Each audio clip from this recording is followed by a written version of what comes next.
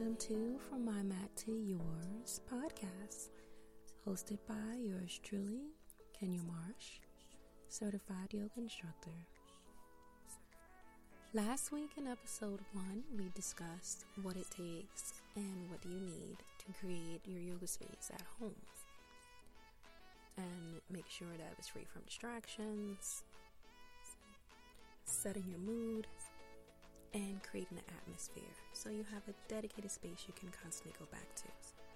Today, episode 2, we're going to dive into when you should practice. So are you ready? Let's get started. So I'm going to provide you some tips. And the number one to take from this, so the number one rule I want you to know down is that there is not a set time to practice yoga, primarily because it is based on your schedule. You have the full knowledge as to what time works best for you. We all have unique situations going on for our families, for our livelihoods.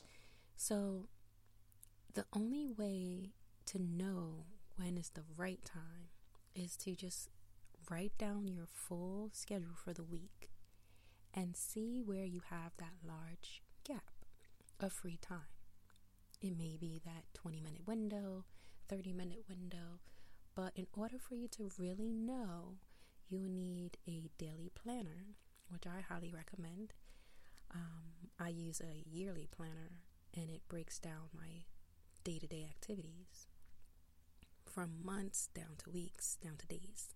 So when you look at what you do from the time you wake up to the time you go to bed, and you fill in everything you do, so you can account for every hour you use throughout the day, you can then develop a pattern. With that pattern, you can then figure out what is the best time for you. So I want to give you some basic rules that you could take away from this. 1, you want to make sure you can practice free from any distractions, just like we talked about in episode 1 when you're creating your yoga space.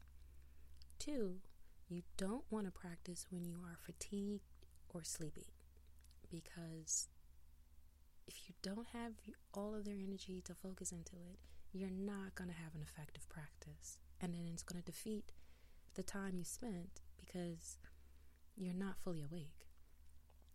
And the last is to at least wait 2 hours after eating before practicing yoga to avoid indigestion and gastrointestinal discomfort. A rule of thumb there is if you practice in the mornings, do it before you eat your breakfast. And then if it's after that, that rule applies. Wait at least 2 hours so you can actually have comfort and you can just focus on that, your practice itself, instead of your stomach making these strange noises other than you being hungry and interrupting your practice. So now I want to cover as to the 3 key times a day to practice and what are the benefits for each day. The most common that a lot of teachers would recommend and a lot of students follow is a morning routine.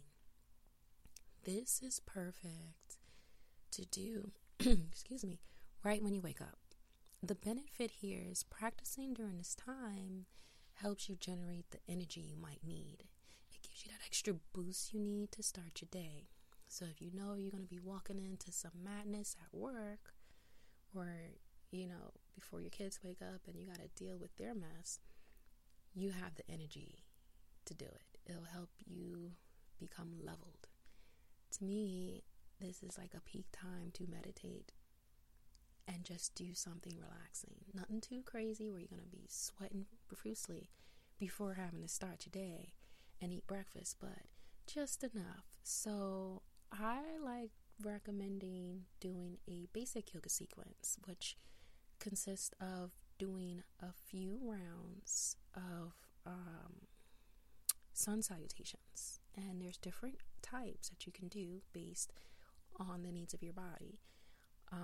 But doing that alone is a great warm-up. You get to work your entire body with that particular routine, and it will get you started for the day. Another time of day, which is actually my favorite, is midday. I call this the power hour. And this is why, because you're wide awake. This is something, you already have your energy, you already ate your food, so you have some nutrition in your body. And this is where you can practice to build up your strength and increase your focus.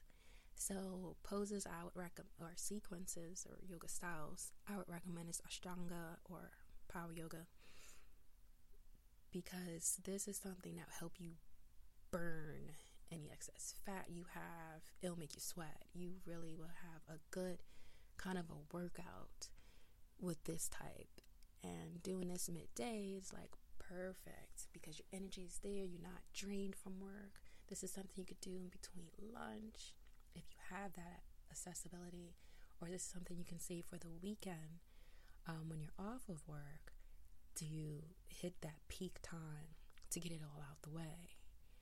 Especially if you already had a stressful morning, this can help you level out so then you can continue on the rest of your day feeling good. Being an at-home mom, in addition to practicing yoga, when I started my journey, this was my peak time. This was my only time, to be honest, because in the morning I had to get my daughter ready for school, and then in the middle of the day, I put my son down for nap, and I took advantage of the nap time. And that's when I had put all my energy in, and over time started to see the progress because I dedicated that time. And the same time every day, I went to my dedicated yoga space and followed my basic routines and started to see growth because of the repetition. The last, which is a top favorite as well, is evening. I love evening yoga practices because it helps you de-stress from a long, stressful day. If you work long hours, if you have to do long commutes to get to and from work, if you're constantly in traffic, if you just had too much projects and too much things just coming all at you and from all directions, establishing a evening yoga practice can help you leave that outside, leave that away from the mat, and it'll help you get back to you. It helps you reset. It helps you restore the balance that you need before you go to bed, so you won't go to sleep with these unanswered questions and these frustrated moments, and it won't interfere. You can actually use this practice to create that Zen feeling and help you have a blissful night of sleep, because we all deserve it. We deal with a lot day to day, and this is a great way to unwind. On the weekends or so, you can sip some wine, but when you can't get to that, this is the next best thing. So this is something you can do a sequence like yin yoga and restorative yoga. This is where you use pillows and props. And if you remember in my episode 1, if you do yoga in your bedroom yoga, this would be like an ideal spot to restore before going to sleep. Just a few slow moving stretches and holds, and primarily just breathing. You just inhale the good stuff and exhale the bad, and just leave it at that, and then reset to take on the day brand new, so that way you can come back fully restored. So those are my top 3 common times to practice yoga. You don't have to do just one. Some days I can do all 3. Some days I only have time for evenings. Most days is midday, and sometimes I can squeeze in some in the morning. So if you write out your schedule, you can actually fit in when you want to do each one, all, what have you, whatever works for you. But the key is creating that routine and going to that dedicated yoga space and doing this on a daily basis. You're gonna benefit more the more you do it. If you do it once in a while, you're not gonna see any progress and you're gonna be stuck or stagnant. And you don't want that. So I now have a question for you.